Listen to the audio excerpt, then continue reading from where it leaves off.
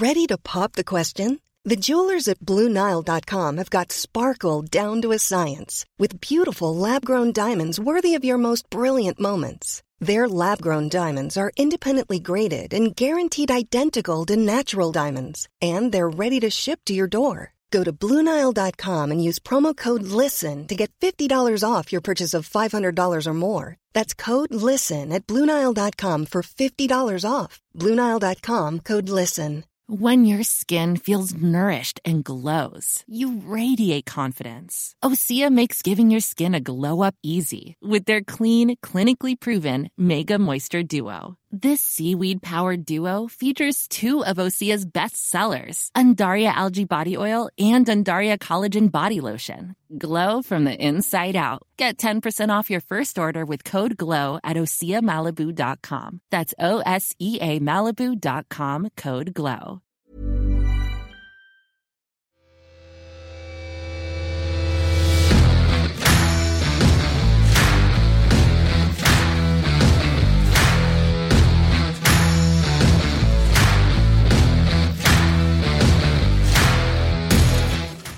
Yes, we're back, keeping the ball on the ground.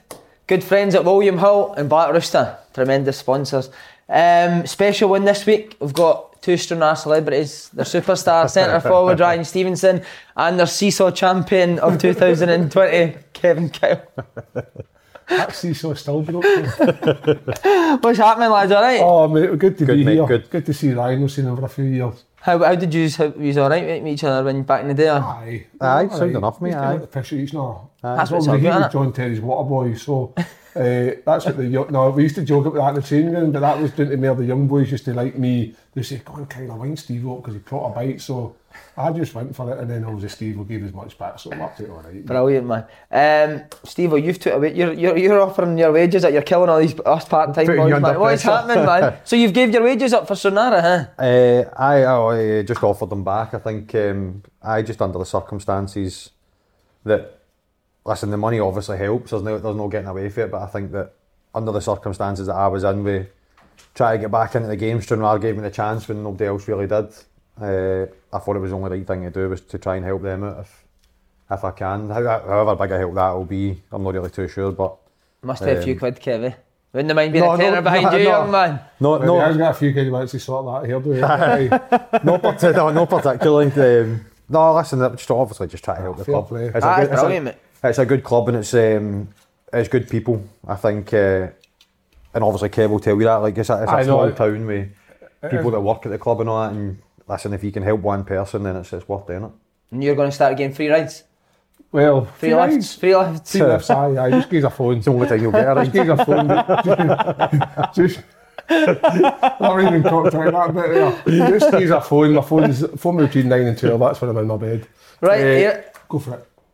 The madman's not here. I know. Paul Slane's got the coronavirus, man. That was the only reason I was coming as well. That's the only reason we'd come as well. That's the only reason we turned up, to be fair, Ryan. But I know I was looking at the WhatsApp group chat this week and it was very, very quiet. So when you've no health in for a week, I was like, I'm going to phone him, make sure he's alright. So I phoned him and I got this croaky voice, coughing. He says his chest was pounding and he says he's got coronavirus. Doctor says he's got the symptoms. And I thought, I remember the first show I did with that boy, he told me that 95% of what he says is lies. So basically he's full of shit. Exactly, man. There's nothing wrong with it. What about all this panic buying to Steve? A bit like managers that bought you. You've been panic buying anything? That's Racky. Kev, you must go through some toilet roll with the size of that arse. Tell you what, we're on rations in your house. Are you? 4 kids, wife. The kids are thinking now that they're independent, right? So they're only like the youngest ones are 2, 5 and 9. They think they can wipe their own arse.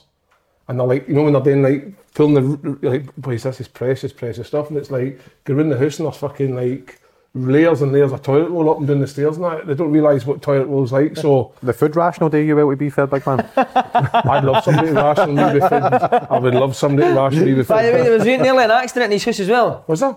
His missus bought curry hand wash and he nearly bit his fingers off. Fucking hell, man, this is hard. I don't know what as well as. How long have we got left of the show? Right, what about your man Oxlade-Chamberlain?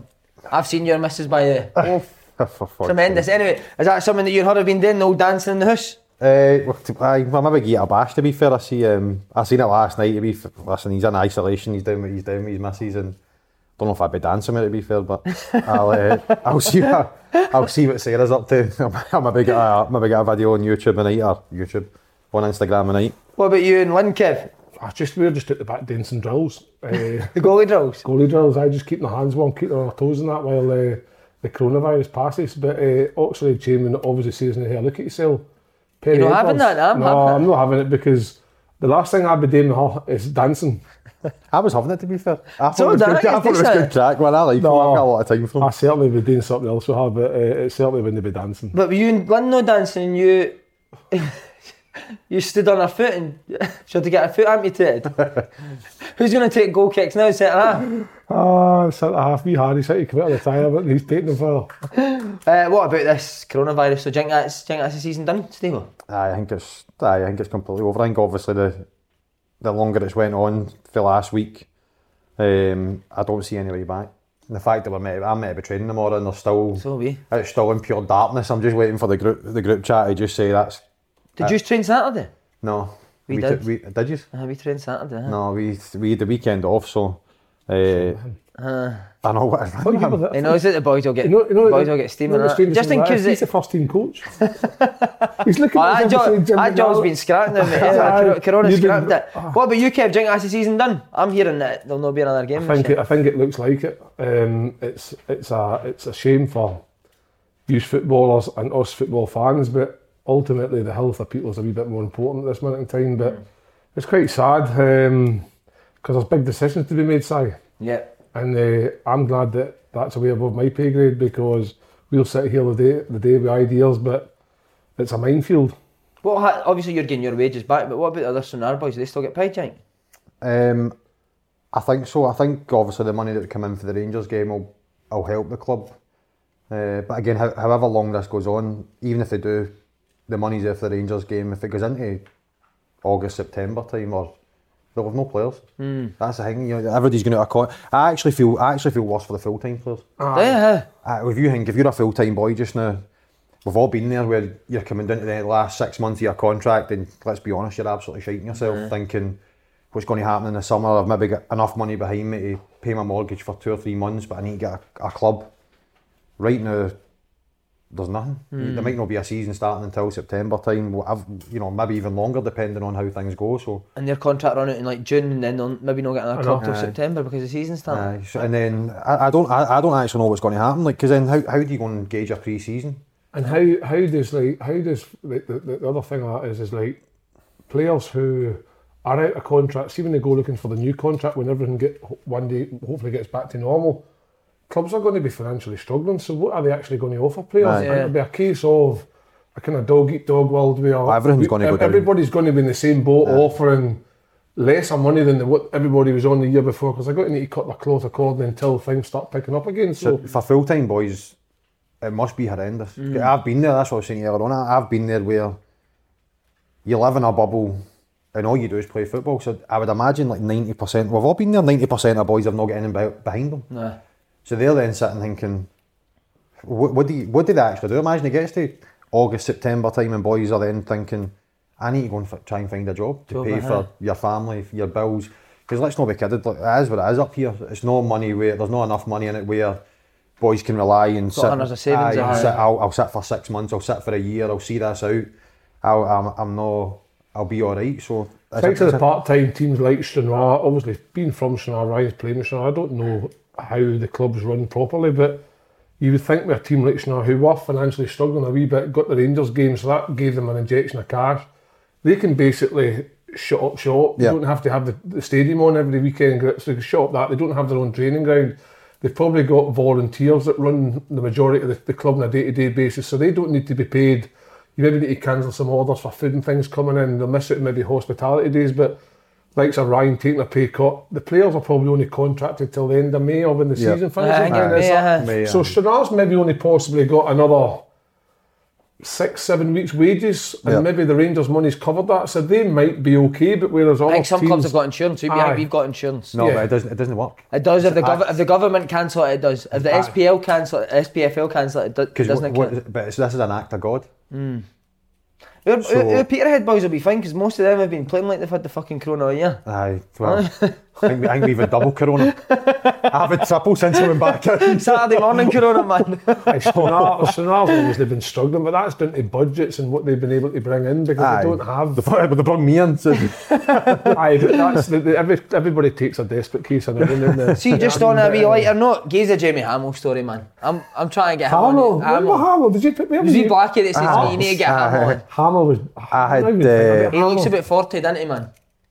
Hamill actually said to me last week, he said, Si's trying to get me on off the ball, but I can't go on it. Off the ball? Hey, off the ball. He's like, yeah, I can't go on it. And I was like, how? And he was just looked at me and I thought, aye, fair enough. He's, you know what he's like, man. We played at Kilmarnock, when I first joined with Kilmarnock, obviously he was quite a vocal guy. Uh-huh. And obviously that programme came on, the Scheme. So Hamill's nickname became Bullet, so he used to go out and shout, Bullet, because that's where he's from. He's from he lives round the corner from the Scheme. So he used to call him Bullet and people would whistle at him. He's had the paper in for the whole Scheme, hasn't he? Mate, what a guy he is. He's a great guy. I've obviously I travelled with him for 4 years. Obviously came back to Stranraer, he's at Stranraer. Some guy, Paulo Sergio came in, the first sort of couple of training sessions we done with Paulo. It was more sort of just like, you know what it's like with these foreign managers. Paulo's a great guy, but it was all shape. We were all started off at the goalkeeper flinging it out the right back. So like phase of play sort of. Aye, so you build up for there, and Hamill was at right back at the time, and he had a group of balls, say about 10 balls or something, and he was to put it into the midfielder. You know what he's like, he tries to zing every single ball, he tries to zing it perfectly anyway. He'd maybe shelled about 3 balls and they'd gone away. And he just turned around and he ran about 30 yards and just booted all these balls away. And he started shouting what, and Paulo was standing next to me, he just turned around and he went, he's your friend, isn't he? And I says, aye, and he says, he's fucking crazy. And I was like, mate, this is just the start of it. We then had a night out. About 6 weeks later, the manager came as well, and we were about half an hour deep into the night out, and Paulo had a brand new white shirt on, and Hamill's just flung a glass of red wine at him. Just steaming drunk. He was a bomb scare on the drink, you just turned around, the gaffer was just standing, and there was just this massive red wine, and then there's wee Hamill just standing with the big glass of red wine. I was like, this guy, man. What a guy, man, love it. We'll get him on. Right, back to this coronavirus. So, big talking point is, if the league ends now, is the season void, or do the people at the top of the league win the league and the people at the bottom go down? What do you think, Steve? I avoid it. I think you need to avoid it. I completely think that it just needs to be across the board, every country. It has to be void. So like Celtic, Dundee United, Liverpool didn't win the league? No. See all the ideas that have been that are getting thrown forward. They're all good ideas, and I get all that. But everybody's going to complain. What if Stranraer were 8th? Would you have it? If Stranraer win the bottom of the league? No, it still is what it is. Like, it's unfortunate nobody ever seen this happening or foreseen what was going to happen. But I think UEFA have to come out and just put a sort of statement that we null and void the league. If you try to carry on, you're then going into next season, and then obviously all the stuff with the Euros and where does it go? They're talking about playing it in the winter. That would never work. Because how would the season run into with the Euros? I don't even know how that would work. Try to play cup games next year. I just think, as I said, it's ridiculous circumstances that all this has happened. And as bad as it is, you would need to, as bad as Liverpool's your prime example. 30 years they've waited. Look at the points they've got, how well they've played.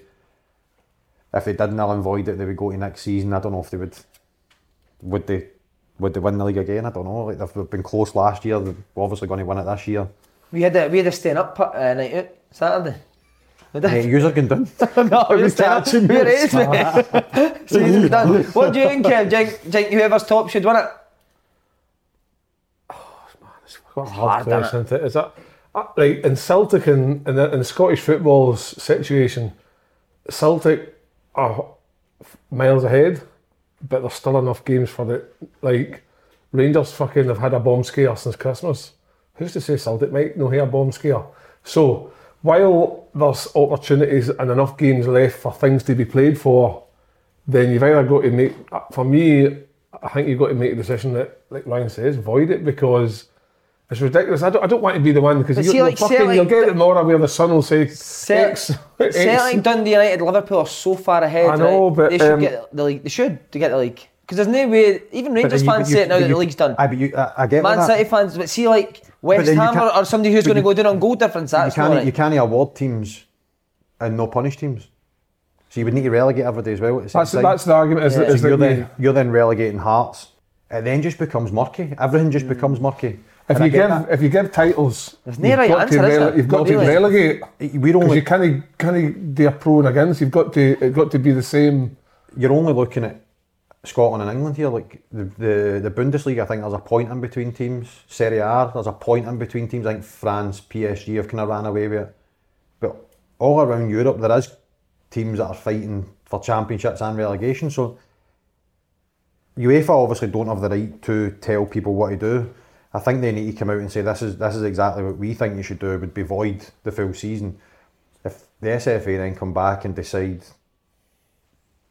to try and play it, prolong the season, or hand it where we are, the prizes where we are just now, I think you're just going into as Kev said at the start, an absolute minefield. I hate talking about shit like this, man. No, yeah, I know. See the thing is, see if you do give Celtic the title, and the likes of Hearts, like I would like to see promote possibly the 4 teams that are in the playoffs in the championship, not relegate Hearts, send them up, send the next set, so have a 16-team league, have it a short. You're talking about 2, aren't they? I think maybe 4's a bit much. Maybe I would say 4, and then just have a short season next season. Right. So that it's over quickly, and then players can get finished ready for if they do the Euros next year. And then try no relegate anybody because that's financial hardship. Whereas if you keep teams in and then at the end of each season relegate the adequate numbers back to what it was at the beginning, there's all sorts of ideas and permutations. But see if it ends quite soon. There's only 10 games to go. You could get that done in 5 weeks, Tuesday, Saturday, and then just put the season back next year. A bit. That's what I would also think is that if it's a month off. But that's the thing though, say it is a month off or it's 6 weeks off or 8 weeks off. You need to do a pre-season. You're going to do a pre-season. I'm going to be the size of... There's no way I'm doing an extra pre-season, man. Have a month off and then, like, or can we not, like, I know they say football is nothing without the fans, so playing these games behind closed doors is a waste of time. Can we not play enough games behind closed doors to have an outcome? I think I would like do that. If Celtic win, I don't know, 3 more games, do they win the league or something? So could they not have 3 more games and with a maximum of 5 behind closed doors just to get it finished with? But the fact is that some players are actually getting coronavirus, so it's that you can't have. And that's what I'm saying. You just need to draw a line. Draw a line through it. It needs to be done. It's shite to talk about, but let's finish it. Corona's causing all sorts of shit. Terrible. Right. On a lighter note, we're going to talk about Steve-O's career. The Scottish Becks, people say that. I'm not far off that, to be fair. Nosh and Becks. Youth career at Chelsea, he says, were you John Terry's boot boy? No, I wasn't. No, water boy. See, he's not changed for an arsehole, was he? How did you get spotted to go down there? Because I was brilliant. I was actually playing for Hearts at the time, and I'd actually signed for Hearts, so I'd left my boys' club, went to Hearts, and I was just turning 13, and I'd actually signed a contract with Hearts to take me till I was 20, believe it or not. No way. I swear to God. And I was playing at Hart Hill against Celtic, and the chief Chelsea scout had came up to watch the Celtic striker. I was playing centre half at the time. Centre half? Centre half, mate, aye. And luckily enough, the guy was standing next to my dad, and he'd said I'd actually had a decent game, and he said, the big boy that's playing for Hearts is decent. My dad said, that's my boy. Took his number, took my dad's number. At that time, there wasn't really mobile phones, it was house phones. Phoned my dad on the Sunday, and they flew up, took my mum and dad to Largs the Wednesday, and then said, listen, we want to take him down, we'll fly him down for school every Friday to Monday. So I used to fly down on a Friday, train on a Friday morning, play Saturday, play Sunday, train on a Monday, fly back up, do my last 2 periods on a Monday. I'd done that for a year till I was 14. Wow. And then moved in. Some do Chelsea. So there was a few like scouts that floated about the youth. Like, I was going to go to Leeds when I was 16. Aye, but like that would be unheard of now. Somebody going for like that age to Chelsea. It was a wrong decision, to be fair. You get a few beers on the plane on the way back, innit? 14. That was the thing. I was flying down. When you look back on it now, obviously being a dad myself, like at the time, my dad actually at the time was. They'd sort of try to give me the guidance of saying, make your own decision, but you're a 14-year-old kid and you go down. You know what it's like. You go down there and you're blown away with everything. And I came back up the road and listen, I grew up in a wee mining, you know, a wee mining village outside Ayrshire. So you then go down to London and obviously they show you all the amazing thing. This is the training ground, this is the stadium, and you're just like, this is where I'm going to be every Saturday, and this is just amazing. And I came back up and I said, Mum and Dad, I want to give this a bash. But I'm 14-year-old, so I think at the time, now looking back on my experience, I'd have probably, if I was my dad, I'd have said no. Oh, would you, huh? 1,000,000%. Mate. I was far too young to go down there. I went down on my own. And I'm staying in digs. And obviously getting back to JT, John Terry was my digs. Was he in your digs? He was in my digs for 3 years, mate. Where's he from? He's for London. He's for the other side of London. So right, so they put him in digs. We had they'd put me in with him just because he was obviously coming through. They put me in with the kit man at the time, and there was 4 or 5 years in his house. But all the boys went away home at the weekend, so they would go home on a Friday night, come to the game on a Saturday. So I would spend the full weekend in the digs myself. I only maybe had like 7 or 8 allocated flights a year to get back up the road. My mum and dad weren't in a position where they could fly me up and down all the time, so a lot of the time I spent on my own. Then watching the 1 year preview? Just what was it, television X? You get the 5 minutes at 12 o'clock. Euro trash and a Friday night. You'd wait till 4 minutes 30 and then you'd get hell for leather. Ken, Big JT, you bullied him a couple of times. Aye, I did actually. That was one of the second prizes for Big JT. He did get second prize that day. He fucking got battered like a fucking scud book. Was that what you said? No, he did. That was obviously one of my better games of Sunderland against a young John Terry and a young Kevin Kyle. But man, what a player, big guy. Yeah. Nah, could you tell back then he was got the top? Amazing, mate. Amazing. I was actually, so I'd have been 14 when he made his debut. I was 14, and sometimes we'd have to be ball boys. And I was ball boy on the day that he actually made his debut against Aston Villa. And I remember coming back to the digs after it, and then he'd obviously come back. I'd get back. The kit man had brought us back, and then he'd come back an hour or so after it, and he's sitting in his. It was just amazing. He's sitting in his first team suit and that. He was only about 17, 18 at the time, and we were all sitting in the living room, and you're just like, that's where I want to be. Like that was that was your benchmark of a young guy that had sort of come through the ranks, but you knew how good he was. You know what I mean? Like you'd training with him every day and watching him even in reserve games and things like that. You understood how. That's where I still get my back up when people say, John Terry, he's shite, and I'm like, mate, you don't even understand. Like both footed. I could zing it, mate, with 2 feet. I couldn't believe how tall he was. Like he was an absolute unit, mate. And he, like, a unit. One of the guys when you're backing in, and you back it in their chest, and you're like, what the fuck? I just backed into it. It was like, but he was massive. It was stupid things, mate. It was like people would launch the ball 60 yards, and he would actually header it 10, 15 yards to their feet. Right, to somebody's feet. I love that in centre halves. I hate centre halves that just head it anyway. Aye, no, the ball would come to him and he would just like bush down to the left back. And he was just starting to attack again, or he would go on his chest, as you said, left or right foot, bang there, you take that. Like, what kind of guy, like a beer? He's an absolute, he was an absolute bomb scare, obviously. Was he? Aye, mate. No way. He was absolute class, mate. Class. See for the young kids going through, being YTS was the best time of my life. Amazing. Like £62.50. You've never had anybody say that they hated that time of the year, that time of their life, like the 42, I think it was 42.50 even that, 8.50. Was that? Aye. So there you go, like that's what I'm saying, like £62.50 or something like I'm on, and see at the end, even when we were at Hearts, you're then getting in, you're looking at you had boot boys and that, but they still didn't understand what it was like to come through. I'm saying to some of my boot boys and that, my boots here, and they're looking at you as if to say, who the fuck are you? Mm-hmm. And I kind of lost all respect with football at that stage. Well, obviously before I had my sort of meltdown, I got to like, even when I was at Thistle, and you're like, these young boys don't even understand the privilege they've got to be footballers and what it's like. Like, see all that. I was in the training ground at 7 o'clock, 7:30 every single morning. Buzzing for it. Buzzing the day jobs, mate. Buzzing to be in the first team. You had 5 players that you looked after. Who was yours? I had Jimmy Floyd Hasselbank. Wow. Zola. Unbelievable. Zola. Tight bastard. Was he? I tried to be the best. Like, I've OCD. I was like, I was on the ball, everything, Vaseline in their boots and everything, obviously. Vaseline there, sorry? Aye, Vaseline in their arses. But obviously at that time when it was coming in, the coloured boots were just starting to come in, so it was like, I think he was sponsored by Mizuno at the time. That's right, he was. It was, like the blue ones are coming, the yellow ones, and I'm making sure, like, no, if you put boot polish on them or something like that, you're dead, so. And keep in mind, man, these guys are getting like 15, 20 pair of boots at a time coming in. So you're well working. And your mate's training boots are right, his match boots are always packed, shinnies are always looked after. Comes to Christmas time, you've got to go and do your song. You're upstairs in the canteen, you do your song. Again, you're earning 60 quid a week and you're like, I'm going back up the road at Christmas. You know what I mean? Might have a couple of grand in my pocket, you're like absolutely buzzing going back up the road.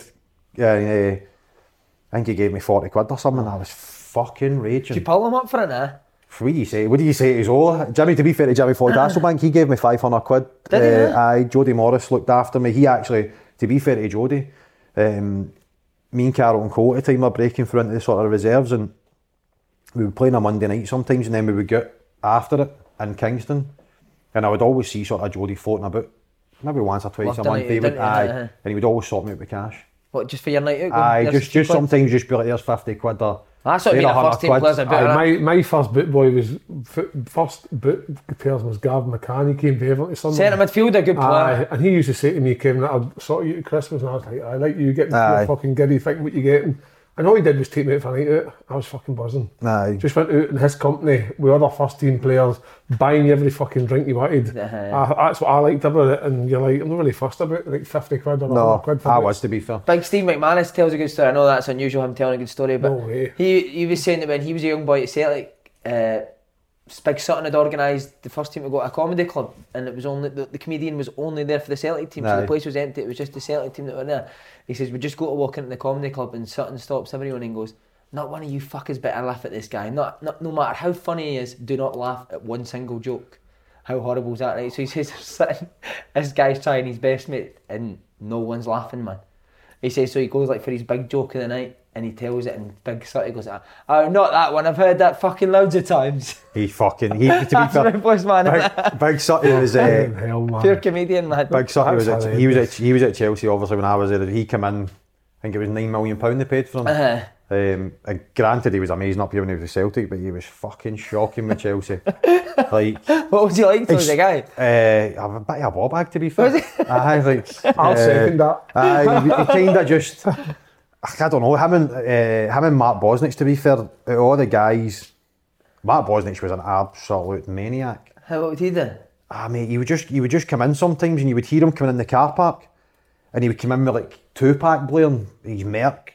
And I mean, he would come in this car park at 100 mile an hour, and this Tupac would be blaring at it, and you'd be like, and then he would walk in, they'd be like, Ryan, how you doing? What about this, what about that? And you're like, I know, but you're thinking, this guy really likes me. You come in the next day, and he would have like opera music in his Merc blaring, and he'd come in, you'd be like, Boz, morning, Boz, and he would just walk by you, and you're like, because he is up to doing it. But then obviously it came out that he was mad for the drugs, and he was all other gaff. He was banging some supermodel. Who was that? Anderson or something? Sophie Anderson at the time, and she was decent.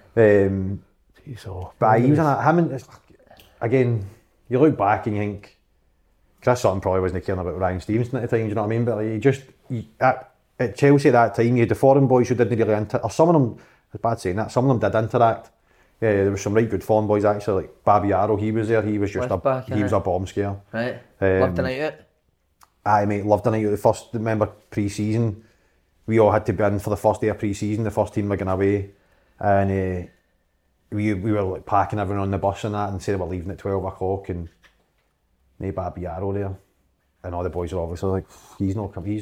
So the manager, Ranieri was the manager at the time, coming after the bus, and he's like, nah, so he'd just been banned for driving the season before, and then this big X5 comes in black with this group of birds, and X5, and he just pops out the back, man, with his wee bag, flip flops on and shorts, and just walks on the bus, and you're just like, this guy's a fucking fucking living legend. That's what I want. That's when I get mixed up, because I was like, that's what I want to be. Never mind the fit badges, what I be jumping out. Bobby Arrow, what a hero. So you were on £42 a week, and you had £28 direct debit with Domino's. Well, that's fucking 20 quid a week for yourself. 48. So what did you do? 48.50, is that like, we got paid a lot more than that up here, eh? No, 48.50. No, I was 98. So could you not do anything there? Well, your digs was paid for. You get your breakfast at the house, or the club, and then you got your lunch at the club, and then you got your dinner made for you at night. So there was nothing really to pay for. Don't get me wrong, I had 40, 50 quid in fucking the slot machine just every week. Just doing the wee fucking promenade, on the wee fucking £2 roulettes, away you go. Brilliant. And then Hearts 2010. Amazing. The Jet. Amazing, mate. What was we interviewed him? He's some man. Obviously, he loves Kev loves him. What was he like? Kev loves him and he loves Kev. Did he used to flirt all the time? Honestly, no, we weren't too bad at Hearts. Fuck off, man. You kidding me? You kidding me? Arguing weeks now. What was it like? He's love child. What was it? What, you could never shout him at it? Just Big Kev. Big Kev is Big Kev, wasn't he? Like Big Kev doing no wrong. Trained when he wanted, come in, played every week. There was nothing Big Kev couldn't do any wrong. But I that wasn't down to like I still put in the effort. I just I'll give him that. I'll give him that. See, be fair, we had a good group. We did have a good group. Like, we all did take the piss and stuff, but we had a right good group. Jim got on with everybody. See, be fair, that's what's lost again. See nowadays, like, see for as much as at times me and him wouldn't see eye to eye. See when it came to a game, you weren't your buzz. We would fight like fucking the change. Like we'd argue like I'm not gonna lie. All the time back then, but we would argue like, and it wasn't like I disliked him and he didn't dislike me. I just thought I wind this fucker up, right? Because the young boys were egging me on to wind him up because he did bite a bit, but he gave his good back to me. But see on the Saturday when it mattered, like we fucking put in and like I was like, come on, Steve, we played, and when I first joined Hearts, obviously leaving here at the time to go to Hearts was a massive, and I was under, as soon as I signed, the Jet was on me. Like I remember, oh mate, I went up. Do you think that's because you knew you needed to be on you? The day I went up, I signed at like 11:30 at night on the last day of the transfer window because he'd just got the job, and then I went up and done my medical in the stadium, and I came out, and obviously I'd been at Hearts when I was a young kid, so I knew what the club was all about and the fan base and all that and everything. But he was under no illusions. Like he was like, "Do you understand where the fuck you are?" And I walked out and I was with my agent at the time, and he's like, "See tomorrow, your life will change." And it was like I went in there. I went in there. The jet, right? Do you understand where you are? That's brilliant. That was that was me standing outside the main door at Tynecastle. That's he loves Hearts, right? Yeah. As a person, player, whatever. So he wants to let you aware that you are involved, and he wants to make sure that he's no signing somebody who's going to be a dud for his club. That's the way he looks at it. That is true. We went about 18, 19 games unbeaten. So we were like, I look back on that time now and you think, like, for me, obviously coming from here to Hearts, as I said, like, you're standing outside Tynecastle in the main stand with the big Hearts badge lit up. It's like someone out of a movie, man. He's standing there and he's like, "Do you realise where the fuck you are? Like, your life's changing." And then obviously I went to training ground the next day in Lochie because I was shiting myself. Like, there's no getting away from it because I was playing Brecon on the Saturday and then I made my debut against Celtic on the Tuesday at Parkhead. And you're grinning like Mikey Stewart's there, like obviously Big Naddy was there at the time, Blackie, I'd known Blackie anyway, but all these boys were doing really well and I'm coming for United to get in there. And Lockie made me aware that the first day I went into the training session, he's like, "You need to be at it, this is it, like this is your move." I love stuff like that. And I loved it, mate, but again, going back to that, we would argue all the time. But see when it came to a Saturday, because you're passionate and you want to win. Well, mate, the first goal I scored for Hearts, but the first goal I scored for Hearts, he pulled me up at half time. You probably don't even remember this, but it sticks in my memory. He pulled me up away to Inverness, and I was playing centre mid at the time, and I probably wasn't getting close enough to him as what I should have been. And he pulled me up at half time, and he was like, "See you next fucking knockdown I get closer. Be near me." And I still watch it back now, and he knocks it back to me and I score. And it's all these wee things that I think's been lost in football nowadays, and that time at Hearts was just my debut at Hearts. Obviously, as I said, I was playing Brecon on the Saturday, away to Brecon, and then on the Tuesday I'm sitting at Parkhead playing against Celtic, and the Jet and Billy are in the change room, Lockie's there. It was just unbelievable. Obviously we get beat at Parkhead, and I remember sitting next to Mikey Stewart. Blackie came in, now we've got the big lockers, and we were sitting in Blackie, and that's come in, and Blackie's the pop at Christian Naddy. And I love Blackie, man, brilliant, isn't he? He's like, "Naddy, fucking hold the ball up." We're playing one up front, do you know what I mean? To be fair, Big Naddy graveyard shift is a good guy, man, but obviously his work rate isn't what it probably should be. And it is in China buffet, man. You could just see the Big Naddy's just sitting there and he's like, "Okay, Ian." Now these big lockers are sitting there, and I'm sitting next to Mikey Stewart now.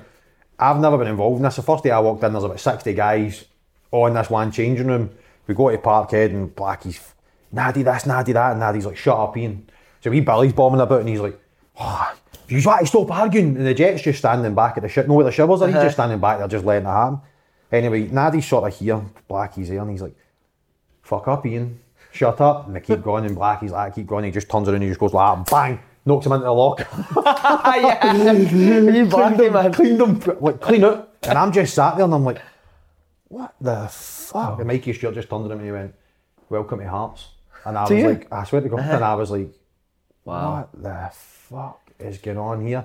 But then, what a changing room that is, eh? Brilliant. See, just on that, when he signed 11:30 at night, did you wait up for the Jet getting back in, or did you just go to your bed?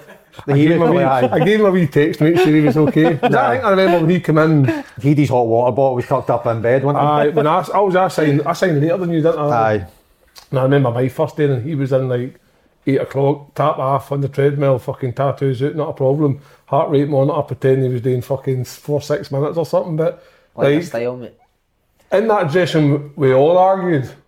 But we all argued because we were trying, like, we actually genuinely thought, without whispering too much, that we could fucking actually upset the Old Firm. That's what because we'd won, I think at one point we won 11 games on the bounce, and we were sitting second just before Christmas, and we went into March, remember?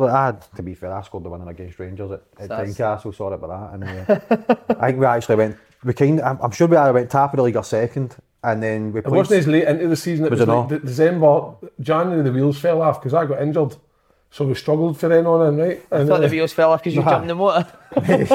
No, I'll tell you how the wheels fell off. We played Celtic. Him and Naddy were in the back of the motor. No, we played Celtic at Parkhead. And Paddy McCourt tore us an arsehole. How good was he, man? Mate, there's a video of me, Darren Barr and Big Boozy running into each other. I swear to God, he's chop sueyed with his Copa Mundials on. See the thing is, he used to piss dog shit over him. He used to piss me off about, like, what kind of guy wears Copa Mundials that can chop? Do you know him? No, I don't know. He's the best guy ever, mate. But that's what I'm saying. He absolutely, on the video, you can see the goalie scores. He comes on and he absolutely chops, and the three of us just running each other. They're just lying there, and then he just kind of waltzes through and puts. I think we get spanked. Probably farts on the way past you. That was the night we got beat, and the next day Romanov had the meeting with us. Aye. What was that meeting? Because we won 10 games on the bounce, and we hadn't got one single win bonus. We weren't even getting fucking paid, and we were still continually wrapping out wins. So he came in the dressing room next day with his Russian delegates. We were all sitting round, and he starts talking to us in Russian. He says, the chairman has understood that you have played well these last lot of weeks, and you'd understand your bonus. You need to start fucking picking things up to get a bonus. And I thought, is he fucking having enough? We've just won 10 games on the bounce. We've lost to Celtic at Parkhead on a Tuesday night, 3-1 out, 3-3-1. And he's fucking saying that we're not doing good enough. And I was like, Marius, what's he saying? And Marius, because obviously was quite tight with him. So Marius saying, well, what he thinks he's saying, he's not really saying. He's basically just fucking tearing us. And it took forever to get a bonus, like even your wages at some points. It was so really you would have been there when, did you watch my interview with Jim Jeffries when they had to congratulate him on being like the world basketball champion and stuff like that? Mate, it was incredible, man. Like that? Incredible. Remember the wee Sergei? That was his wee right hand man was Sergei. And he had a wee guy that worked in the office as well, so if Romanov was coming in, they would get new kit out for him and print the new kit out and all that and everything, and then he would come in. His initials on it? His initials and all that on it, and then he would come out and he'd be hitting balls into the goal. And the wee guys are getting in and picking the ball up, and he's hitting penalties in at an open goal and all that. The boys are just walking about going, what? I reckon he could have played up front with me, to be fair. Aye, probably. You're like, what the fuck's going on here? And then he comes in, as Kev said, he comes in the changing room, and we were absolutely flying at the time, to be fair, and he comes in and he's like, you need to keep working harder if you want your bonuses. And then obviously, when Kevin all that left, and it came to the stage that it did with me obviously leaving the first time, it got blown well out of proportion. Obviously nobody knows this, but I'd done an interview with Keith Jackson. No, well, I'm saying that's a lie. I never done an interview with Keith Jackson. Keith Jackson had phoned me at the time. Can I get a quote off you? No, even, mate. It was just like, I said, I can't speak to him. I don't know what to speak to him under the circumstances. And he says, off the record then, how's it been? And I said, just being like nice. I was like, this is what's happening. I don't think we've been paid for 5 or 6 months at a time. Now, my gripe was never with me not getting paid. My gripe was there was young kids on £250 a week not getting paid. and it's coming up to Christmas and things I like think that. even And the girls in the kitchen who did their lunch at the James Herriot, they were a family, like a mum, a daughter, and a husband, and they were did, owed about 20 grand or something. Fortunes, like just for buying in the food. And the thing was, they kept buying in the food. So my gripe was with that. And obviously Sergey, the boy Sergey, who was Romanov's right hand man, kept coming in. And at the end up, I caned it. I was just like, listen, you're just coming in and feeding this shit. You're sitting there saying we're going to get paid next Friday. Oh, the money, like the first team boys' money comes for Lithuania and all that. Just a load of shit. So I had sort of said that to Keith Jackson, and then the next day I pick up the paper and he's pure stitched me up. And I've never said, and the Hearts, obviously when I left and I went to Ipswich, a lot of the Hearts fans thought I was... Normally, being a little extra might be a bit much, but not when it comes to healthcare. That's why United Healthcare's Health Protector Guard fixed indemnity insurance plans, underwritten by Golden Rule Insurance Company, supplement your primary plan so you manage out-of-pocket costs. Learn more at uh1.com. Say hello to a new era of mental health care. Cerebral is here to help you achieve your mental wellness goals with professional therapy and medication management support. 100% online. You'll experience the all-new Cerebral Way, an innovative approach to mental wellness designed around you. You'll get a personalized treatment plan from a therapist, prescriber, or both in a safe and judgment-free space. Your Cerebral therapist or prescriber will outline a customized plan with clear milestones along the way, so you can get to feeling your best. With Cerebral, you're not alone in your mental health journey. We're here to empower you to live a fulfilling life. So take that first step towards a brighter future and sign up today at Cerebral.com/podcast and use code ACAST to get 15% off your first month. Offer only valid on monthly plans. Other exclusions may apply. Offer ends July 31st, 2024. See site for details. When you're ready to pop the question, the last thing you want to do is second-guess the ring. At BlueNile.com, you can design a one-of-a-kind ring with the ease and convenience of shopping online. Choose your diamond and setting. When you find the one, you'll get it delivered right to your door. Go to BlueNile.com and use promo code LISTEN to get $50 off your purchase of $500 or more. That's code LISTEN at BlueNile.com for $50 off your purchase.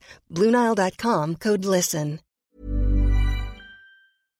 Being a big time bastard is, which, don't get me wrong, at times You were. I can. I was, but I love that. I'm not going to say it.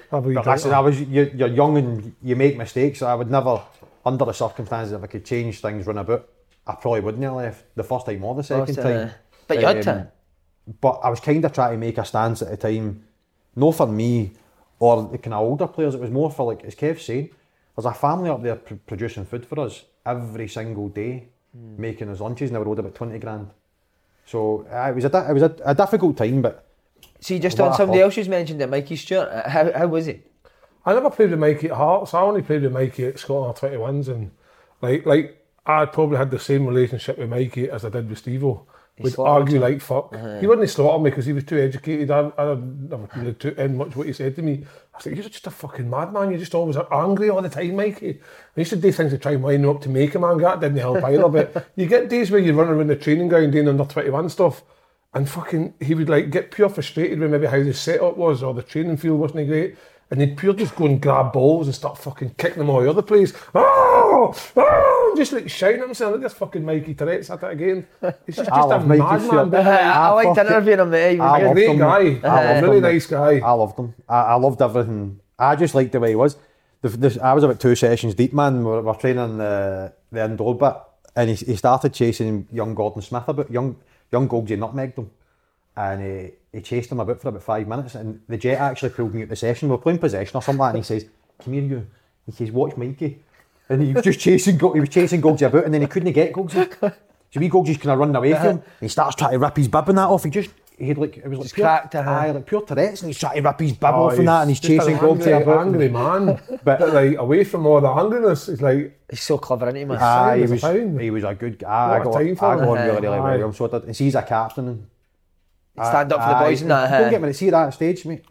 Even the likes of Kevin, I was kind of annoyed these boys because you're coming in and like Mikey Stewart's played for Man United, and I'm at Ayr, and then I'm sitting in the same change room as him, and I'm like, that was just a sort of, and that's where when the wheels fell off me near the end of my career before I came back, I thought all that had been lost. See all that sort of respect that when you get into a change room, you're sitting there and you're going, he's like a top player. Like I'm in awe of that. And it was the same obviously with Kev. Kev had done amazing in his career. Again, as we said, he put me on. He probably got the best out of me by putting me under pressure. As much as he was a dick to me at times. No, and I was proper men in that team. No, but I respected him massively. Because see on Saturday when we were struggling a wee bit, you know he'd be on it. And you're like, fuck, come on, Steve, you can rely on him. You can just fucking do a wee bit more today. We'll be all right. Because there was him and there was Rudy. I see the two of them in big fucking, what do you call him, Morovic? Aye, Morovic, aye. Big Adrian. Adrian, aye. But my man tried to say his surname for. Big Adrian was useless as a footballer, right? But see fucking stopping the play. This man was just like a wall, and that allowed him and Rudy to do what they needed to do. Yeah. And it was just like, you know yourself when you play. There's players in your team that you know that you can rely on week in, week out. And even when the shit hits the fan, some of the good players curl up and disappear. But there are certain individuals who will pick you up, or you know that, right? He was probably one of them at Hearts at that time. We had a few, we did hear a few, which was good. And the man in charge of that as well, the Jeffrey. What makes him so good? Like every player that I've had on here loves him. Amazing. But then he's probably the one that's probably went the most mad at them. So what makes him so good? I loved that. Again, I can only be grateful to him and Billy for giving me the opportunity they gave me. For me to go from United to Hearts, like was. Doesn't happen a lot, does it? It was unheard of, and I think when I obviously fell out with Derek McInnes because I was meant to be going back to St Johnstone at the time, and Brian Reid was the manager here. The deal had basically been done, and my agent had phoned me and he says, "Listen, I've spoke to Jim Jeffries. He just went in that day as well. He said, you want to take you to Hearts?" And did you believe it now? I was like, "You kidding me on?" And he's like, "No, I'm telling you." And then he's like, phoning me back, and he's like, "The guy that owns Hearts is absolute mental. I think we'll be able to get a right good contract out of this here for you." And I'm like, here we go. I'm basically part time at United. This is absolutely mental. I had to obviously speak to Derek and be like, "Listen, I'm going to go to Hearts." And then he's like, "I can't believe you're doing this to me." And I was like, you did the exact same thing. Exactly. So ended up going there. Him and Billy, you know what the two of them are? The two of them are absolutely amazing. Like just amazing guys. I was at the Hearts game about 2 months ago, and is it all man management, or do they make you better players? Man management. And the you'd run through a brick wall for them. Football would be questionable, like to a point that they do know their stuff, but what they know is how to manage a person. Aye, how to win games. Like how to win games. I'm still annoying. I sat at that. It's mind games. Like Billy and Jim would tell you something, right? The two of them as a pair, and they would hate you like you'd be like, aye, right, really, aye. But you're fucking like as if they're like Dana Paul McKenna fucking hypnotised and you're buying into it. So you get away with the mindset, fucking hell, I'm going to... Like he did with me when I signed. He was telling me how fucking skint they were. They've not got a pot to piss in. He said, "But if you come here, I'll get you fucking going, get you moving, you'll get to that old firm, I'm telling you." And I'm like, fucking right. I said, "But is that all they've got, Gaff?" I was like, "That's all they've got. It's the best. I've been in there for 2 weeks trying to get you the best deal. That's all they've got." But you did it for him. Fucking... so I signed it, right? Mate. Signed it. He then says to me, "I'm needing a strike partner for you." I says, "Okay, I've got the guy, wee sleeves." Phone sleeves, Prince Club to Hearts, what kind of money got this? I'm struggling with cars. Jim says, "I've just got a deal at Jim." He says, "That's the best I've got." And he says, "What'd you get, Kyle?" So I told him. He says, "Fucking hell, that's not a lot." I said, "Just come up and get your career going." Couldn't got double what I got. So that's how Those kind of players, didn't he? That's the kind of man he was, man. You get fucking double what I got. I was like, "Jim, you're a fanny." I sat at the game say last month against, and I'm still annoying him. Where I'm still like. He's got that presence. I'm like a wee boy at school where I'm like, he's sitting there and he's talking to me and I'm like, I still call him Gaffer. I'm like, "All right, Gaffer, how you getting on? How's things?" Like obviously the health scare, and you're like, but there's a few times where he absolutely emptied me. What, like, can you remember one in particular? We played, I hadn't actually been playing at the time, to be fair, and I'd went into his office and I'd been training well, and I don't know whether being through a sticky, I don't know whether I was just being a dick and just thinking I was sticky patch. Aye, right in my pants. And I remember went up and seen him and I says, in his office, this was just one of the times I went up and seen him and I says, "Gaffer, can I get a word?" And he just looked at me as if like, "You for fucking real?" And he turned around and he says, "What's up with you?" And I says, "Look, I think I'm training well. I've obviously been coming on as a sub, scored a couple of goals and that. Am I going to get a chance?" And he just looked at me and he went, "I brought you for fucking here and you're questioning me. Get the fuck out of my office." And I just got up and walked out and I thought, wow, I don't actually know what to say to that. Like, I don't actually know. Was that comeback, is it? No, I don't know what to actually say. I don't know what I actually do here. And then we played Motherwell away. Remember when the pitch was shit in Motherwell? Terrible, huh? And we won. But I think we came in at one each at half time or something like Larry Kingston, I think I was playing centre mid with him, and he came in and he was, Larry, absolutely amazing. So I'm thinking, we've done alright first half, like, we're going to end up winning the game. You know what the games where you're like, we're going to end up winning it, and he just turned around to me and he just went, and see if you think you're going to play like that, you can fuck off back there as quick as you came here. That was shite, and I just was sitting there and I was like, oh my God, like, what the That was the same with me at Motherwell. We played Motherwell away, and it's 1-1 at half time. And I was quite confident because I'd been doing well, and the ball came to my chest on the throw in, and I tried to like fucking hit a half volley full pitch to the right wing or the right back, and they get cut out and they nearly scored. So I came in at half time 1-1, I was thinking, fuck, I've done alright today. Just sitting down, and he came right up to me fucking within about an inch. And who the fuck did you think you are? Fucking good there, fucking trying to throw balls about like Beckenbauer. You're not that fucking good. Nah, you've never seen a guy lose his head. I was like as quickly. I was like, alright, okay, sorry. And then it just went through me for the next 5 minutes, and like you just sit there and you take it, and then you get there and you're saying to your teammates, yeah, was that? I thought I did it right. Pure starting to question yourself. So you're pure starting. Then you get to make sure you play well and it doesn't happen again. And he knows what he's doing. But amazing, mate. Even like my first derby, I got on the bus, and he was playing all of Robbo's goals on the bus with the Hearts songs. And you just got on the bus. That's brilliant, isn't it? He's just sitting down the front, never even said a word to him. Just sitting staring at the window. And you come on and there's 2 big TVs with all the goals going in with the Hearts music. Just straight ahead, looking ahead, and you get on the bus and you're sitting down and you're like, what? And then Billy's coming up and he's like, do you understand what the day's all about, son? And I'm like, aye. And he's like, it's the biggest game you've ever fucking played in. And I'm like, aye, right, I know, aye. We're not going to lose. And I'm like, aye, and the gaffer's just still doesn't speak to him. They just straight ahead, straight down Princess Street, the fucking music blaring, all these goals on a loop, and you're just like, that's brilliant, man. This is. What about team talks now? Was you good with team talks, the Jet? To be fair, the Jet never really said much. It'd be more Billy. Billy's team talks were absolutely brilliant, man. Like just funny, like. Aye, mate. We played Celtic, and that Ki Sung Young was obviously flying at the time. Good player, And he's going through everything. He's like, this is what we're doing. He says, the key to Celtic's the boy Key. Oh, yeah, boys are like, oh, man. Try not to laugh. And then somebody laughs and he's like, fuck you. I think it was maybe says Blackie. Fuck you laughing at Ian. And he's like, you just said the key's Key. And he's like, oh, is that fucking funny, is it? And you're just like, everybody's just sort of sitting there like, what's he like, wee Billy, man? He just is like, he goes on one. Like, and see when he goes on it, you just got to accept that he's on it, and you just let him do his thing. You'd be doing training and that, and Billy would be playing like wee games, and Billy be refereeing in the middle, and then like you can't get out the way. He's that slow to try and get out the way that boys end up just tackling him and all that, flicking him up in the air. We went to. Did you go to Choco with us? Aye, we went to Choco in Italy, right? And honest to God, so you get there and it's like, again, I'm going out there. Now I went to Austria with Air. Kenny Moyes at the time was sorting like Everton and all that out. Right. And Brian, we did manage to get us out to Austria, so we went to this amazing complex in Austria the year before we Air. Went to Choco with Hearts. I think he'd taken Kelly there and all that and everything. And again, on the way out, Billy's like, you've never been to a place like this? And I said, oh, I've been to Austria last year with Air. No, not this, son, not this. This is, you're at the big time now with Hearts and all that and everything. I'm like, right, cool. So we get to the hotel. With the Hearts, he calls them the Hearts. We get to the hotel and... right, lads, we're getting up. It's the middle of this mountain, the hotel. The training complex is right up the top of this mountain. And then there's like a kind of big hill that goes right round it. And we goes up there and you're nervous. It's my first pre-season, so you're a bit nervous thinking, right, if I came back in good nick, am I going to be unfit? What an impressive. And you just look up this hill. We get up there and you just see wee Billy standing with the shorts on. And I mean tanned, as if like he's just come out after the sun. Honestly, leather. His wee hat on back to front.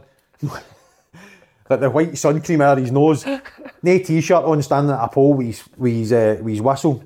Get on the line, lads, and you're just on this line, and it was just run, and you're just running up round this. He was old school, and then down, stop when he blows it, and he would blow the whistle again, stop, and I swear to God, it was run until you couldn't run anywhere. But what, like just. What a guy. He'd done that same thing with like Lockie when Lockie played with Hearts and Heyday in like the 90s. Yeah, just still the same runs. The same runs. Even we went with Kilmarnock and with the heart rate monitors on doing the runs, and the heart rate monitors were showing that we were fucking peaking. We were like going through the fucking roof with heart rate, and Billy says, "They don't fucking look like they are." I don't think they're working. They don't look like they're hard done today. He says, I'll just give him a wee 6-metre runs, and it was up the back of this hill. Oh, and mate. like, you're talking like thousands of feet up in a mountain. There's no fucking air. Yeah. You're like that. Would nobody ever say anything to them? Never that. Andy Webster had a slight go at him one season. He came out, Andy came out about 3 days later. I don't think he'd been well, so they'd flew him out like 3 days later. We know what Webby's like. Like again, Webby was a guy who I would argue with. I'm good pals with him. He was an opinionated guy, top player, and he would come out. And Webby's all moving with the time, sports science and this, and then obviously Jim and Billy being Jim and Billy. It's just that there's a pole, run to it, and you'll run until you can't run anymore. So Webby was away at the back, and you could just hear him chopping away, like just boys are obviously Lee Wallace and that was at the time. So even the likes of Hamill and that fit boys. Then Webby and Big David Abbour at the back, and you just hear Webby chopping away. This is shite. This is fucking crap. This is shite. And the Jet, what are you saying, Andy? And I'm just saying this is, well, don't you fucking say, because you'll just keep running. And he just ran him. And so he didn't care who it was, he wouldn't tolerate it. He doesn't give a, honest to God, like just everything about football. As much as you would say, like coaching wise, maybe not the best, but I tell you what, see when you put on a jersey for him. And that's what Hearts are missing now, because you understood when you put on a Hearts jersey what you had to do for that club.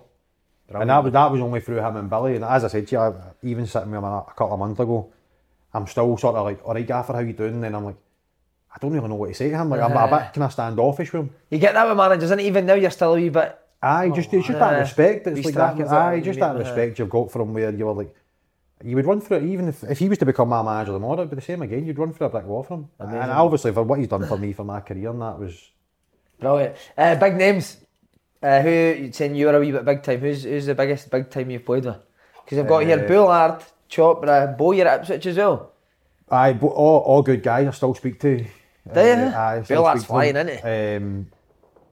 Mate, he's not well in the head. Like just 24 hours a day, just constant. Mate. Different level. Like just alright for an hour, 2 hours. I would sometimes be leaving training and he would phone me and he'd be like, what's happening? I'm like, where are you, Jimmy? And he's like, I'm in your house. And he'd be in the house. He'd be in my gaff. And he would just be like, I'm just going to stay here tonight. And I'm like, right, sound like cool, whatever, no bother. And he would just be in the house with you. Because he stayed in London at the time, so which is quite a bit out. And he wasn't driving, so he would either stay in a hotel or he'd be in with me. And he was just an amazing guy, an amazing player. Was he good? Great technique, eh? Mate, what about him on Soccer M doing the free kicks and all that? I think if I played against him when he was at Wigan. Was it Wigan? Aye, because there was talk, he was that good at Wigan. Frightening, there was talking him getting a call up for Germany, because I think he had a German. Oh, that was right, I remember it. Is that right? You're right. That's when I played against him. That's early 2000s. He came up to Celtic as well, he was on trial. Came up for a couple of days. Not on trial, he was going to sign. See when you leave Hearts, and obviously that's what we're saying about Hearts, it was a different, going to Ipswich, you'll know even with Sunderland and all that, it's a different level of player calibre. I'm going in there with Lee Boyer and all that, who's like played in the Premier League. Punch fuck out of Kieran Dyer. Aye, punched fuck out of him, like, just an absolute, don't get me wrong, him and Bullard were coming at the end of their careers, but what guys, man, like unbelievable. Obviously Chopra, it was just fucked. Like, he was a mad man, eh? Mate, I used to go and pick him up and he'd be sitting watching Guinness House in the morning, 8:15 in the morning. Horses. And he's sitting with the horsing channel and he's like, I'm not betting, Ryan, I just like watching it. And I'm like, chops, man, dig anything. I went to pull in, the first day I went to pull into the training ground at Ipswich, sort of out the back of, like in a country road, there's a big gate. So I've pulled up to the gates and obviously it's got the staff on the gates and you've got a wee fob thing that lets you in. So I've pulled up, I've just got a bang at the window and I'm like, what the fuck? This guy standing at my window. So I've put the window down and he's like, Michael Chopra in your car? And I was like, no mate, I've just signed here. And he's like, see if he's in there, you tell him the West Ham boys are looking for him. Oh my God, man. And I was like, right, so man, come in that day? Holy fuck. So they had to sneak him in the back way of the training ground. Anyway, it got to the stage where somebody actually ended up getting in the changing room, the training ground, and got the manager and saying to the manager, listen, whatever he owes or whatever's happened, again, I never really get involved. I knew what was happening with his own personal business, but he basically get said to the manager, this is now going to become your problem. Wow. So I think at the end up the club were then trying to obviously help him. Listen, it was a pure addiction, you know what I mean? Horrible. It's a horrible thing. But who was the manager at Ipswich? Paul Jewell. Oh, Scouser, what was he like? He was the sort of same as a Jet, to be fair. Like he was sort of. Bullard would be there then. That's why he was the same, mate. He was quite hard again. When I went down there, we went on an unbelievable run to try and get into the playoffs. So it was amazing. It was I loved it. It was really, really good. But again, if you get beaten a Saturday, you know you were going in on a Sunday, and all you were doing was running. Well, you just run on a Saturday. You got beaten on a Saturday. You would literally come in. You would day boxes, and he would go right everybody on the byline, and then it would just be he would stand with a whistle and blow, and you would need to run to him and back, and then he would just keep walking up and down the pitch, and all you were doing was just running to him. See back. That as well. That doesn't happen anywhere. But see with the Canal, mate, we were the same. See if you got beat, you were in Sunday running, right? And that fear pushes you on more on a Saturday. I know it probably shouldn't have, but it does, mate. Of course it does. Even if you're sitting at 1-0 or something like that, you're like, or even at half time. I remember getting at half time to the change room and that, and you're like, lads, we need to fucking get something out of this game here because see if we don't. We're in tomorrow. You know what's happening tomorrow, and it just kind of again. I think that's all been lost. See all this coaching, and I get all the coaching side of stuff and that, but see the actual man management of players. I think it's been kind of lost now. The more science has evolved. 2-day recoveries, Adina. Aye, that's what I mean. But the more science has evolved, has taken away the old school of football. Aye. So for all the numbers of years that everybody would play on a Saturday, got beat running a Sunday, train Monday, playing a Tuesday night, come in the Wednesday. Didn't bother anybody back then, no. So why should it bother anybody now? We're talking about the coronavirus and the season ending, but if it's only a month, surely we could squeeze in 8 or 9 games in a month, no problem. Players love playing, don't they? See, be fair, it's more science. It wouldn't bother me playing Saturday, Tuesday, Thursday, Saturday. No, I wouldn't. Rather that in training, wouldn't you? 1,000,000%, aye. But again, it's sort of all been lost. But then you look at the best of the best right now, is Jurgen Klopp. And as much as I would imagine his coaching is shit hot, his actual man management is through the roof. And I think that's what's been lost. Is that sort of happy medium of having people that you actually want to play for? Because no, it's all science, and even when you go coaching and all that now, and it's all PowerPoints and all that's pish, like that's been lost. There's an element of like presentation, scientific facts and all that, but you still need to be a human being to come over and say, right, we'll just leave that today, boys. Aye. Even though the computers are saying what they're saying regarding your fatigue and all that, just leave that and go. See, with sports science, like, everyone's got fitter, but I think technique and excitement's got less. When I was at Rangers and I was sticking a fucking GPS on my back, I think anybody really cares whether I've run 4 miles or 5 miles a day. I think it's a fuck. See nowadays, it's no disrespect to the players that are playing now, especially up here. But if you're a manager, I get the feeling that it's like he's fit, he's a decent player, he's fit. That you will take the fit one because he'll probably be cheaper, and we can try and just work on him. Where when I was growing up, even like going through at St Johnstone, you had Paul Sheeran who couldn't run. The best technical players, he was brilliant. He was slower than me. He was brilliant. But I swear you couldn't get the ball off him. Left foot. Unbelievable. And now he would probably be lost to football. They would just go and get somebody that's quick, run up and down the pitch for 90 minutes. Strong, and we went to sign the boy Marion Kello at Ipswich, and the manager at the time had pulled me and he says, the boy Kello you played with, what was Kello like? Unbelievable, like short, small. Right. And the manager said, what's he like? And I says, Gaffer, really good. I would take him because the keeper we had Richard Wright at the time, who obviously went played with England, didn't he? Man City. He was the 4th choice, the best job in the world. Amazing, 4th choice. About 50 grand a week, just chilling, just absolutely chilling. And he said to me, what height's Marion? And I said, I don't know, man, 5'11", 6 foot, not a chance. He says, unless he's 6'5", you're not taking him. And we ended up signing a boy who, honestly, you wouldn't think you had any hands. Who was it? I can't remember, I just knew he was just shite. It was literally like, if you had him in your team, you're like... But see, I like talking about managers, every manager that you've mentioned that's best, I'm the same, you fear them that wee bit, but like you say, I didn't see managers like that. It's fear stroke respect. It's like, but you know that if you're not doing it, they will tell you. All my good managers were all that same feeling.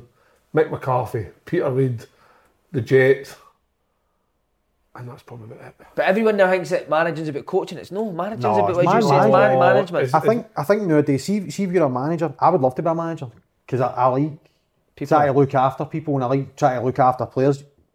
You would need a good coach there to put on good sessions because again, that's what you need. That's your players are snobs now. Players expect good sessions now. Aye. But even at that, we're talking about earlier on. I think players just moan for the sake of moaning. You're sitting there playing football every day, and they'll come in and they'll be like, that was shite today. Because it was games. I said, mate, you keep on a building site. Exactly. you know what I mean? Like, that's where I think it's been lost. Getting paid to keep fit, mate, best job in the world. Mate, you're hanging about with 20, 30 guys, having unbelievable banter every day, going and playing football, living your dream. It can't be that bad, can it? And I think that's what's been lost, is that sort of happy medium of everything now is just shite. Oh, that was rubbish, that was rubbish. Players just look for excuses nowadays. I agree. One manager I had to ask you about as well was McCall. Character? Not my type of person. No. How about... A good manager. Right. I was a good manager. I think the points he put across and the job he done at Ayr was absolutely amazing. I just didn't agree with some of the things that he done. Like, just again, he would just come down to training with like a Partick Thistle jacket on, and I was just like, but again, that's just him. That again, at the time, I had absolute head loss. Right. So my head was totally. I had a chip on my shoulder at the time, and I actually did phone him up and apologise for the way I was while he was my manager at Ayr, because I probably was a problem. Well, yeah, right. What, just moaning all the time? I just had a problem with the word. Did you find it hard, frustrating going back to down the leagues? No, I'd let myself down at Thistle. I'd went to Thistle for Hearts. I struggled leaving Hearts because I never wanted to leave Hearts. And the time when I did leave Hearts, when we get relegated, I felt as if I was pushed out the door. Well, kind of pushed out the door, and I flew off on a tangent because of what had happened to Lockie, because I thought the full situation was just shite. He's a top guy. See on the Hearts, right? Obviously, I'm going to just ask a question to you. I wasn't there when you all get. I left just before the cup final and stuff. Do you think there was too much influence from individuals at the club that shouldn't have an influence? Aye, 1,000,000%. I think at the time, I think as you get older as well, and you'd been through the experience where I'd came back, so I had left, came back, and I loved playing for Hearts. It was like a drug for me, honestly. Was it like, you know what way just sometimes you click with a club, but I just loved it. Like, I would honestly go back tomorrow and play for free for them. Like, no questions asked. Like, if I could, I would. I loved everything about it, and I understood the situation that Lockie was in. As you get older, you understand the pressure that managers are under. And see, to be fair to Lockie is an amazing guy and a good pal of mine. And I'm not just saying that because he is a good pal of mine. It fucking ruined him. The full situation. Now, we started off in -15. He had kids. He had me, Hamill, Danny Wilson, Jamie McDonald. Other than that, that was all the experience he had. And if it wasn't for the -15 points, we would have finished 7th in the league. Incredible, isn't it? Like, an unbelievable, on your first job under these circumstances, with your hands and your legs tied behind your back. And we were driving up to training, and I had obviously got a phone call saying he'd been given the sack, and that Robbie and Craig Levein were going in. And my head just flew. So did you hear a problem with Robbie and Craig Levein? I just thought it was underhanded. I thought the full thing was. I get why the decision was made, and I've got nothing against Robbie. Like, I spoke to Robbie. I've not spoke to Robbie for a while, but I liked Robbie at the time. Robbie was in as a coach, but I just thought under the circumstances, the way Gary was sort of treated at that time, I just thought was poor. And I went in and obviously seen. I think the way the full situation was dealt with. We were all sitting in a room like this, and then we were called into another room. No, like when you were a young kid, and it was like you were called in. So like, Craig and Robbie want to see you now. Yeah. And then coming in, and Jamie McDonald's come back, and he's like, I've been let go. And you're just like. And you're all sitting in that room, and he's coming in and tell you. Aye, so you're basically sitting in a line. That's horrible. And then it's like the next guy goes in. And he comes in saying, I'm kept. Aye, and he's just been nice. And saying, aye, I've been kept. So Danny Wilson comes in, and Danny's like, aye, they're keeping me on. And you're just like, this is, you're sitting there, as I said, like, it's like someone when you're 16-year-old. And I had went in and obviously seen them, and I just came back at the meeting, and I just thought, I can't believe this. Like, and Lockie's obviously went on and done what he's done, but I think, even going to Kilmarnock and things like that, I think that full situation killed Lockie. Lockie's a manager and as a coach is absolutely brilliant. Is he good? Brilliant, mate. I can imagine him being. I just think that there was people out to get Lockie. Aye, the effect that had on him. For somebody that was so passionate for the club, I feel like, because I remember phoning Lockie when he got the job, and I says, look, Lockie, I'm back fit now. Like, after this, before like I signed the Rangers and went on all the trials, I says, any chance I could come and just train my Hearts? Fucking right, you can't. He says, come up here, he says, and train. He says, we'll see what happens. And I was thinking, fucking hell, maybe I'd return to Hearts after being injured all that time. And just as that day as I was about to going up to Hearts to start training pre-season with him again. Just no intentions of signing. I was obviously going with the intentions thinking if I can fucking lock it sign me. And he phoned me and he says, Kevin, because we're in administration, Anne Bud just said that you can't come in. I was like, all right, okay, that's fine. Just stay with something with legislation or something. Last one on managers, Big Yogi, brilliant, isn't he? Unbelievable, man. He was talking about him earlier. Unbelievable. I think, again, a major regret was that I never had him when I was like 21, 22.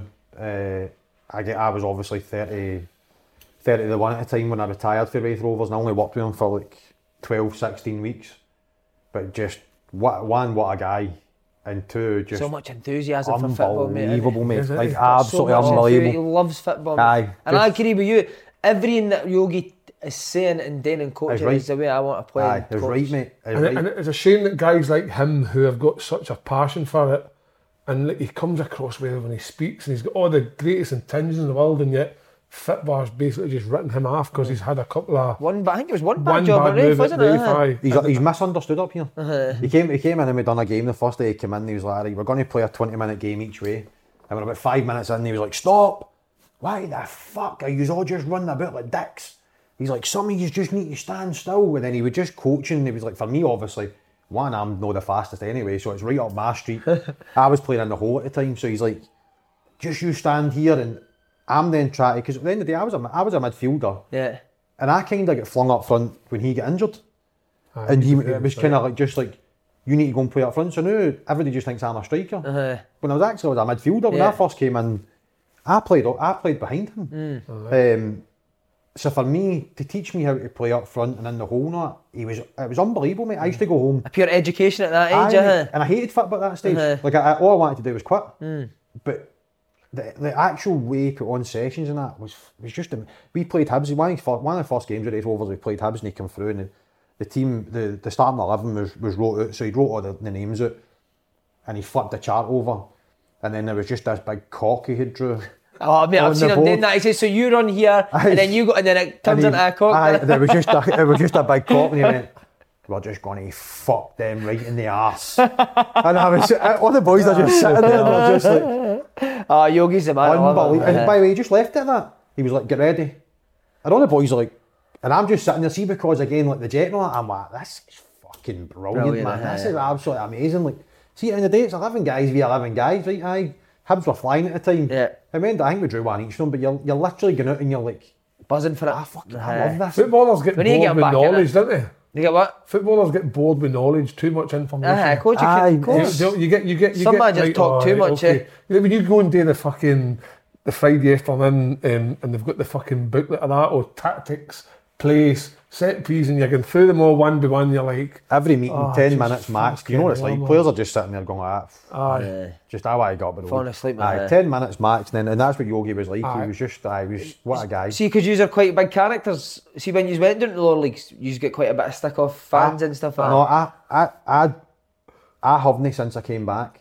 I did at the time when I was retiring. Right. And obviously my head was gone, so MD, I could be in a stadium and pick one person out. There could be 100 people, and 99 are saying you're amazing. One guy would say I'm shite, you don't have punches. And I would just go home and it would just be playing over my head. Obviously, when I went to junior, the absolute abuse. Did you go to juniors? Did you? Mate, I went amateur. Wow. I went and played. I gave it up for a year and a half. I never looked at one game when I retired. Never looked at anything. Didn't watch a game on a Saturday. Didn't watch a game on a Sunday. I just thought I love the football. Like? I just hated it. I hated life. I hated life. I was going through. What was it doing to football or other things as well? I was going through a divorce. Had a knee operation when I was at Thistle. Tried to come back for pre-season. Couldn't get close to people at the time. Probably hadn't trained as well as what I should have because of stuff after the park. And it was like my full worlds collided. So I knew that I was coming to the end of my career at 31. I was like then looking, thinking, what am I going to do? I was going through a divorce. I'd been with my ex-missus 15 years. So it was like your two solid things in your world had just collided at the same time. That's what I'm saying. I had a massive chip on my shoulder. I wasn't bad at Thistle, but I could have done better. I went to Ayr. And the only reason I went there, and to be fair to Ian McCall, he was good. He was a good manager and that. But I was just picking holes in anything. Anything that I could. because I had a chip in my shoulder. And I remember playing against you and you didn't seem like you were even interested. I was fucked, mate. And the thing was, I look back on it now, and that was the reason, and I feel ashamed for it because I've let people down. I went to Ayr because I love Ayr, I support Ayr, and it was just a pile of shite. Like I went there and I ended up on the bench for Ayr, and I'm like, I shouldn't be on the bench. That's why I retired. Because when I went to Ayr, I felt like he did. Did you get a bit of stick for fans in that kid? Aye, the lower leagues definitely. I got it more when I was amateur and junior. See the players. Boys Kennedy. Oh wow, man, you fat bastard! You think you're this? Aye, the fat bastard shite. Aye, you're big time. Even though you are a wee bit heavier than you normally are, you're still. You had no chance. Aye, you fucking. Mate, I'm playing against centre halves like amateur and junior that are about 14, 15 stone. And I'm like, you're a fat, and they've got big beer bellies. That you're a fat bastard, and I'm just like. Aye, right, cool, mate. We played East Stirling in a friendly about 2 months ago, right? And I'd been suspended for like 8 games, so it was my first game just before I was playing on a Saturday. And wee boy for East Stirling said, "You fucking slaughter everybody in your program. You're fucking shite." Who was it? I don't even know, mate. He's just laughing. But I think that, see, that obviously I've came through what I've came through. Like, we were playing Montrose the other day and I'm arguing with one of the boys, like, you're big time bastard. And you're just like, right, cool, fine, that's no hassle. But at one stage, it honestly ruined me. Oh, mate, I was absolutely gone, mate. But listen, it's all about, at the end of the day, it's a bit of banter, isn't it? I need to ask you about one guy, because it's not even on the questions, but I just remember that your paleo, Dean Keenan. Have you heard of Dean Keenan? Mate, he is the maddest guy in football. Dino, I played with Dino at Ayr. Do you remember Alex Williams? A big striker that played he played with Morton and everything. Aye. Him and Dino came to Ayr and they were my change room at Ayr. We still all meet up every year or every 2 years. We try and meet up. And obviously I played him at Troon. Right. He's new coach at Troon. I had seen that. But mate, what a guy, man. Like, he would just come in sometimes for training and he would just be sitting in the bath, bollock naked, like with bubbles in his head and everything. He's just sitting there. And then, see, when I went through my meltdown, with all the guys you would think you would expect it to touch you, like to make contact, you know. He was one of the first ones to do it. Superb.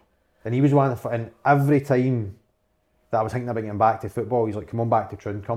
And by the way, he's new coaching at Troon. And again, when he got the coaching job at Troon, I was thinking, not too sure, because you've got to make that transition from being a screwball, an absolute screwball at all screwballs, to being a coach and demanding respect. I see sessions that I put on. What, brilliant. Unbelievable, man. What, Unbelievable.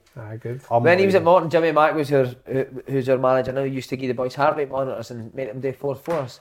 So Dino would grab one of the young lads and put his heart rate monitor on one of the young lads as well. So the young boy would have two heart rate monitors and Dino would just sit on the bench while the young boy done the 4, because he could go anywhere. Like, it was a big play. They could go anywhere and Dino would just sit in a bush while the young boy done his 4/4s for him. Mate, unbelievable. He used to piss in the soup every day at Morton. Aye, mate, unbelievable. The boys are eating the soup. We played a team away. I was at Ayr. We played a team like Bora Rangers or something like that. It was sort of away up in the Scottish Cup. We beat them. We're coming back down the road. So the gaffer's not on the bus for some reason. He was in the motor in front of us, but the chairman's like, look, there's 400 quid. Go and get cargo for the way down the road. Right. So I went in and stopped at like Tesco's. I bought all this cargo, and the gaffer's like, look, you've got a game on the Wednesday. Do not be bevying. So I've not told them. We've all got on this bus and we got to Crowwood, because that's obviously where we usually meet. And we're coming back down, so we've all got bevied on the way back down. Dino's still sitting in the same slips for the game. And I mean, it was like the middle of November, so he's absolutely mocking, not a shower or anything. And we get into Crowwood and there's a wedding on in the Crowwood. And Dino just walked in and we're standing at this bar. So me and the boy Mark Roberts at the time ordered a pint and that, and then we'll get down the road, get back on the bus. The bus is stopped for half an hour. You turn around and there's Dino just standing in the slips. And there's like the bride and groom standing at the bar and that, and there's Dino just standing in a set of slips, covered in muck. He's like, the barman, can I a pint, mate? And it's a lassie. And he's like, I'm a girl. And he's like, I need a big man, can I get a pint? All the boys are like, what's going on here? So the manager's obviously heard about it, and the manager's coming into the Crowwood. So Dino's ran out, and there's like a big kind of patio bit with bushes and he's jumped in the bushes, and the gaffer's walking about, and he's like, Brian. The gaffer's like, who's shouting at me? Who's that? Dino, is that you? And he's like, Brian. And he's just standing like, Dino just, every single day was just something different. Right, just lastly, mate, plans after fit? Are you going to do coaching after the football? I don't know, mate. I'm going to try and play as long as I can. What age are you now? 35. And then... Well, 6 months yet. This coronavirus has killed me. That's what I was thinking. I was like, that's 6 months after my career. That's done to half a season. But nah, I don't know. I'm obviously busy outside football now, and again, looking into going and getting your badges now, it's like $5,000 to go and do a badge where you're sitting and it's all these PowerPoints, and I wouldn't do anything unless you got offered a job. There's no point. I wouldn't spend that amount of money. So do you get offered the job and like the club are going to put you through your badges? I think at that time you would then say, right, you've got to obviously do your badges, so maybe look at them. But again, looking back, paying that money for maybe not get a job after it. That's what I mean. And there's such little jobs going about. Even up here, even if you did, you could be 3 months, 4 months in a job and you get the bullet. And then there's no huge salaries in Scottish football for like coaching badges. So if you get like if you go and do your A and your B, you're the best part of maybe $7,000, $8,000. But you might only end up with a job that pays you 15, 20 grand a year. Like it's difficult. Like you said, do you spend 1,500 quid on a B licence, or do you go and spend 1,500 quid on something that might get your job more guaranteed? And the thing is, if a club then approached me and said, look, we'd want you to maybe do coaching, or I would like to, or be a manager or something like that, then I would say and then I would maybe look at it. But again, all this PowerPoint stuff and all that and everything, like, I don't know if it's fun. I don't know if it's for me. I would need to. I think I would lose my head trying to. I was speaking to Mark Roberts the other day there, and he's obviously was manager at Queen's Park, and he was just speaking about he's your best mate, and you two actually hate each other. That's right. I don't hate him. He passes on his best wishes. I'm sure he does. You know what? Take that back to him. Brilliant, Steve. Pleasure, mate. You've been brilliant, man. Thanks very much. Kev, thanks. I know, anytime.